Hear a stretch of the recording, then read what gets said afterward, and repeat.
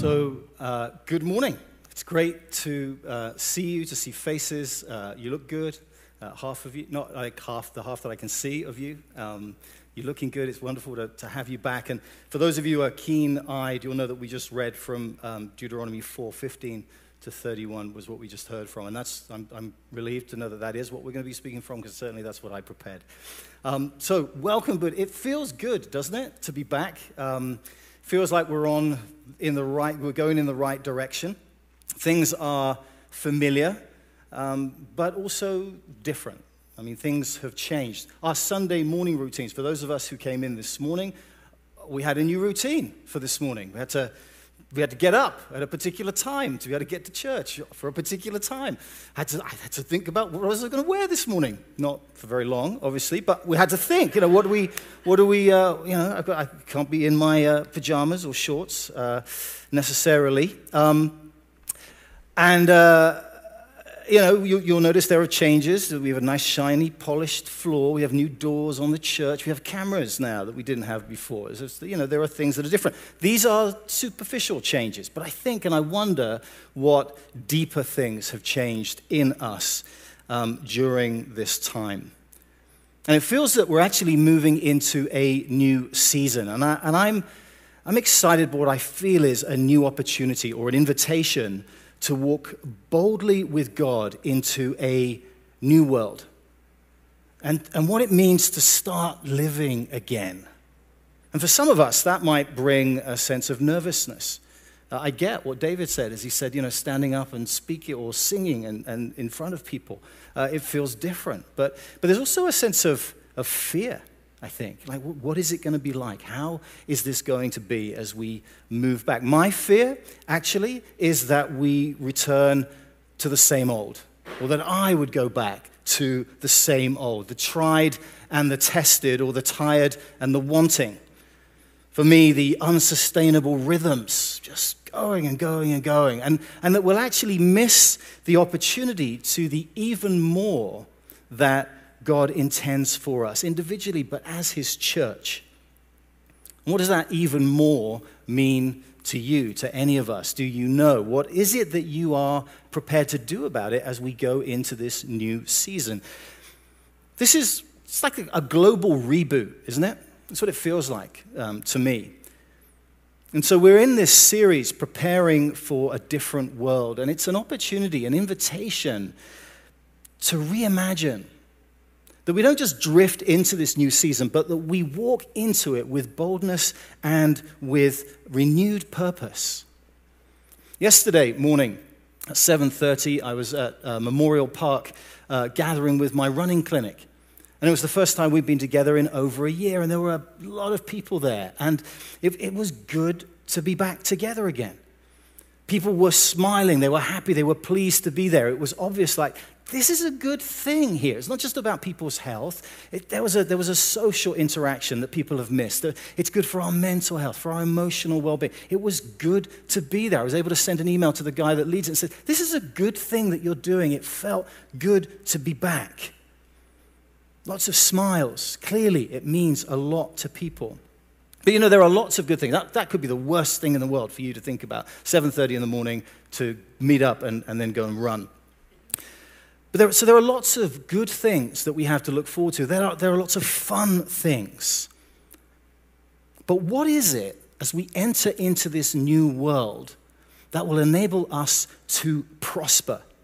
What is it that is going to enable us to flourish? In this text that we've just heard, Moses tells the people, you know what? If you want to flourish, if it's going to go well for you, you need to keep things in their rightful place and order. Deuteronomy, this book of Deuteronomy is, Moses' big sermon series. It's like his publisher saying, we need one more from you. And so it's like, okay, this is what I've got. And so that's what we heard from. Moses is addressing Israel from the plains of Moab. They're looking about to go into the promised land finally. And so we have through this book a series of long sermons in which Moses is giving instruction and exhorting the people to be faithful, to be obedient to God, to the one true God who has brought them out of bondage, the furnace of Egypt, who has led them, who has cared for them, who has protected them, who has provided for them, and guided them through this 40-year journey through the wilderness. And now he, this one true God, goes with them into the promised land. Moses isn't going. He finishes his message right at the end, and he wanders off and dies. These are Moses' last words. But these are not the words of a man who is weary. These are not the words of a man who is kind of on his last legs and a weak breath. This is a man who speaks with passion and with urgency and with conviction. He lives his last days with a purpose and with a passion. There is work to do. You guys have learned a lot through this time, he says. Through this 40-year journey, I want you, he says, to take what you've learned into the promised land, the statutes and rules for living. And most importantly, don't be enticed or seduced by the idolatry of the people, the neighbors in the land that you're going to possess. God has you, he says. He will not forget his covenant promises to Abraham, but you must seek after him exclusively with all of your heart. They must keep things in the right order. Make God your number one. Give him the first place. If you want to prosper, if you want to flourish, make him your number one, your priority. So what is it about idolatry? Why is it such a big deal? Idolatry is really the worship of anything other than the one true God. Anything that claims loyalty, which rightfully belongs to God. That draws our attention, that is our focus. And we read in verses 16 to 19, an idol, an image of any shape, formed like a man or a woman, an animal, bird, any creature that moves along the ground, the fish and the waters below, the sun, moon, stars, the heavenly ray. Don't be enticed by any of these things. In the ancient Near East, the idolaters literally, they served idols. They would dress them. They had statues. They would put food before them. But the gods of Egypt and Canaan, they weren't gods at all. They had no power apart from the power that the evil one exerts over the hearts of those who bow to them. They were man-made gods of wood and stone. They can't see, they can't hear, they can't eat, and they can't smell, Moses says. But the God of Israel, he does speak. In verse 12, just before what we had read today, we heard, "Then the Lord spoke to you out of a fire. You heard the sound of his words, but saw no form. There was only a voice." Yahweh, the God of Israel, is unique. Unlike the pagan deities, he has no form that he can be contained within. And so what is it that they learned? What is it that Moses had to tell them, to remind them? God is working. God is at work. Even when we can't see, that means we have to wait and learn to wait patiently for him. And Moses knew how easily influenced the people were. I mean, he'd walked with them for 40 years. They were a fickle bunch. At Sinai, when God was doing an amazing work with Moses, a far-reaching work, giving him the 10 Commandments, what was happening?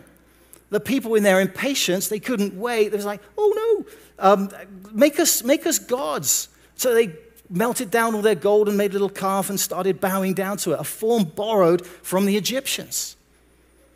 Moses saying, when God is at work but you can't see him, trust him, wait patiently for him. As the people bowed down, Moses comes with the words, "You shall have no other gods before me. You shall not make for yourself an image in the form of anything above or on earth beneath or the waters below. You shall not bow down to them or worship them. For I, the Lord your God, am a jealous God." And sadly, yet the story of God's people in the Old Testament is not one of a people who ascend from idolatry to pure worship. I mean, they know it. They understand what it is. They know the theology of worship. They've got it all in place to be able to do so. But their history, as we read it, is one of a constant struggle and weakness against the religious seduction of their idolatrous neighbors. Now, we can be critical, but the tendency of the Israelites toward idolatry is in part an expression of what we all long for, isn't it? A God that we can see, that we can know through our physical senses. And doesn't God meet that need when he sends his own Son, who took on flesh, who ate, who breathed, who spoke, who lived amongst us? But it is this need in us that inclines us to idolatrous practices, to be so easily influenced by the practices of others. That when we can't see God, when things are falling apart, we can't wait. We want to take control. We want to do something to try and relieve the fear or the angst within us. We want to find some way of finding peace. How can we self-soothe when everything hurts? How can we defend ourselves during what are times of refining, of the deep work that God is doing in us? And what is it? Look at what Moses says to the people in this matter. Verse 15, keep watch. Keep watch. Verse 23, don't forget. Verse 25, and don't let up. Keep watch. Don't forget. Don't let up. Keep watch. This stuff creeps in. Don't forget. Remember what God has promised. And don't let up. This verse, after you've had children and grandchildren have lived in the land a long time, even then, you know what? You're going to be inclined to blow it. Don't let up. God is a consuming fire. He's a jealous God. He will not share his glory with another. He wants exclusive rights to be numero uno. And yet, even now, after all of these years, after all of these experiences, Moses knows as he's speaking to the people that they will turn from God, that they will follow after foreign gods. He knows them. He's led them for all these years. But he's asking and he's urging them, what have you learned? What will you take with you? What will you leave behind? And those same questions are pertinent to us as we stand on the banks to cross into this new world, a different world. What have we learned, having passed through the furnace of a global pandemic? What have we learned in our waiting for God? What have we learned in our struggling to see or understand what God is doing when we have felt abandoned? When we look at the suffering and the pain and we ask God, where are you? What is going on? That we may question his faithfulness. Lord, have you not seen? Do you not see? Don't we have a tendency then to try and resolve things in our own strength, where we're enticed to find comfort in the things around us? Maybe it's some form of distraction to help ease the pain. We can get super busy. We can self-soothe. We can avoid doing anything but enter into the deep work, the refining work that God wants to do in us to prepare us for the new world that he has for us. It's not that we're bowing down to wooden idols or carved images of stone. But when we think of idolatry in terms of anything which occupies the rightful place of God and primacy in our lives, what then are the things that come to mind? God gives us family. He gives us careers. He gives us children. And he encourages, we can find jobs that we seek after, financial security. We have access to food. We live in a beautiful part of the world that we have opportunities for leisure. And so many pursuits. We're at colleges, we're studying, we're working hard at school, and we're earning our grades. We have our ambitions. All of these things are good. All of these things God gives to us to enjoy. None of these pursuits in and of themselves are bad.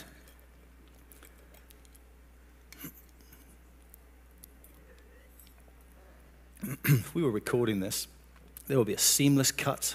I would take a big gulp of water and we would move straight on there.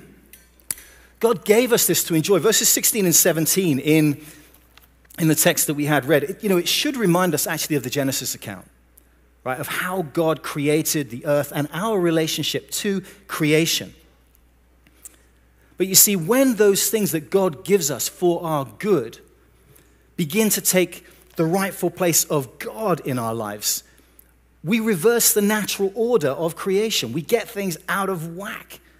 If we make those things our priority, we in turn become enslaved by the very things to which we're mandated to have dominion over. Do you see that? Like God gives us things. He says, this is good. Have dominion over them. Don't let them rule over you. Moses says, this is not the way to prosper and flourish in this new world you are being given. When you become corrupt, you're going to quickly perish and be given over to the worship of the things that you crave. In fact, these man-made gods of wood and stone which cannot see or hear or eat or smell, you will in turn bow down to them. So what have they learned? What will they take? What will they leave behind? They've learned that God is faithful. They've learned that God can be trusted even when they and we cannot. And here is the good news, that despite their failure, despite their infidelity, God remains faithful. And he never forgets his covenant. Exile doesn't signal the end of Israel's covenant hopes. How many of us need to hear that today?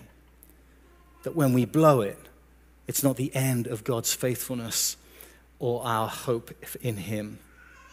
As we read on in verses 29 to 30, if from there you seek the Lord your God, after you've blown it again, because you're going to, if from there you seek the Lord your God, you will find him if you seek him with all your heart and with all your soul. When you are in distress and all these things have happened to you, then in later days you will return to the Lord your God and obey him. This is not a conditional clause in the promise. It's not if, but when. So yes, it requires repentance and a turning.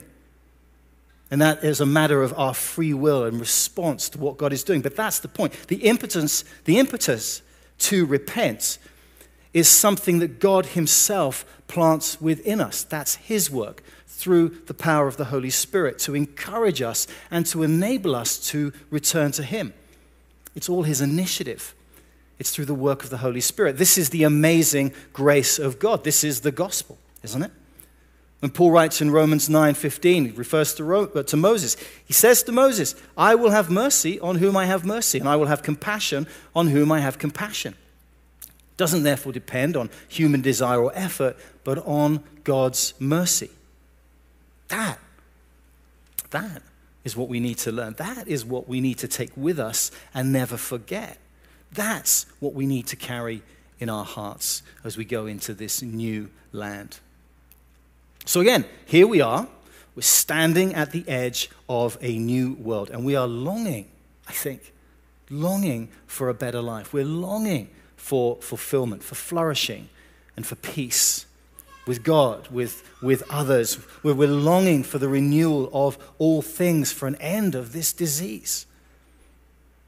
And there are lots of things, and there are many voices that promise us fulfillment and peace and joy. But many of them, all of them, are of wood and stone, because our true hope and our true confidence is found in the one who took on flesh, the one who meets us at the cross, who gave his life for ours so that we can live the more and the better life. It's in Jesus. So what is it that we see as we look out over the plains into this new land? What is it that we have learned in the furnace of this global pandemic? And what is it that we're going to take with us into this new world? What is it that we need to make sure that we leave behind? Maybe there are things that we have put above or before God. What or who will we make our priority and our pursuit? So I'm looking at Leslie Ann, who I've spoken to, and prompted. I'm going to invite her up to share with us a little bit of her own experience over the past, this one? Welcome. Over the past few weeks. Hello, everyone. Should we have a stool? Yeah, stool would be Yeah, great. why not? Thanks. Then it just looks all casual and informal. Thank you, David. Thanks, David. Look at that. So, Les, thank you for coming in and joining us this morning. It's great to be here.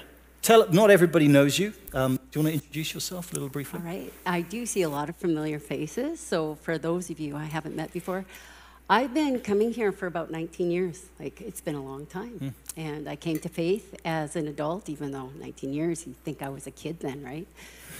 So I was 34 years old at the time, and all of my great memories of coming to faith are always connected with Granville Chapel. And many of the people I see here today, and obviously many of the people that are online right now. So I live here, but I also live in other places. My family's in Ucluelet, and we have a family business, so I've got one foot in two camps. Yeah. For sure. Well, Yeah. glad that both feet are here today with us. Here today. Yeah. Les, we spoke a bit beginning of last week and a few times before, but how has this been for you over the last 18 months or so? I mean, how have you experienced this pandemic? What's been challenging? Well, that's such an ongoing conversation, isn't it, for all of us? And I have to say, during that time, I felt like I was flourishing. I was getting by. As the world started to tip and right itself, I started to recognize that it wasn't flourishing. It was actually quite oppressive. And so looking back, I have much more clarity than what it felt like when I was in it. Yeah. So it feels like this time, I mean, it's kind of a refining season. I talk about this Very kind much. of the heat of this furnace of a global pandemic. What do you feel that God has been bringing to the surface in your life? And Yeah. It's interesting how you describe idols. And if any of those idols were at play, which of course many of them were, before the pandemic, they went into full play during the last 18 months. It was probably those things I clinged to, the relationships.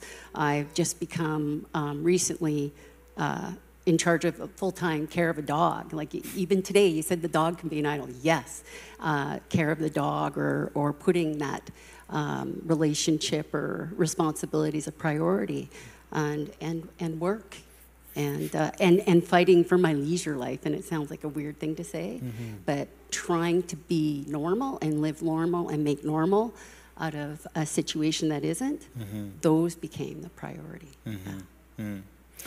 And as you know, in terms of your learning through this and reflecting on that, what do you want to take as we go into, as the world reboots? Yeah. We hope, as we move forward. What do you want to do differently, or what do you want to take with you that you've learned from this experience?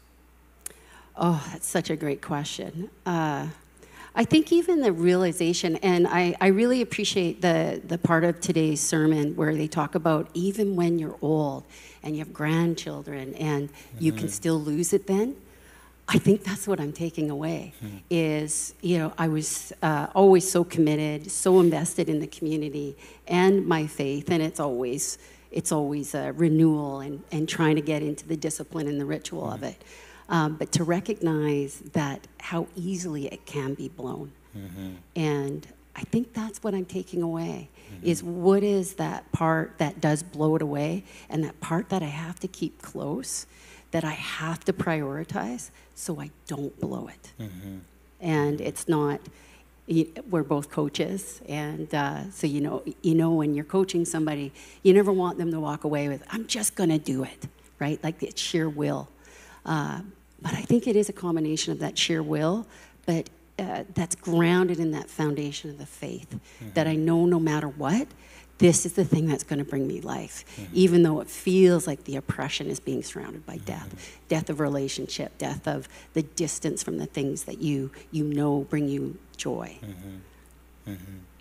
Yeah, thank you. So, stuff you want to take in, are there things that you think, this I need to leave behind me?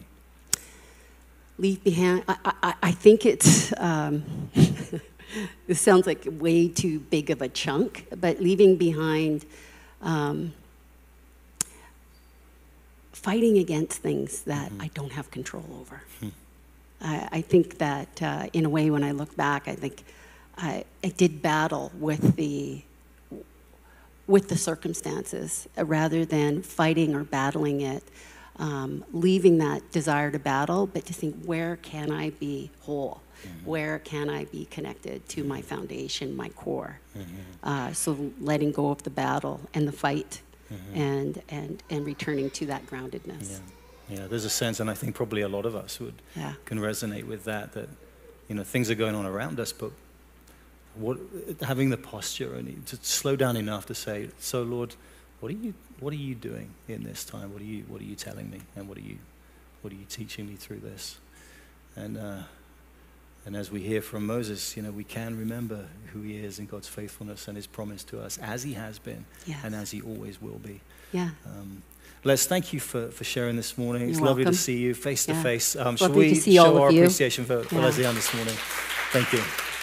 Thank you. So,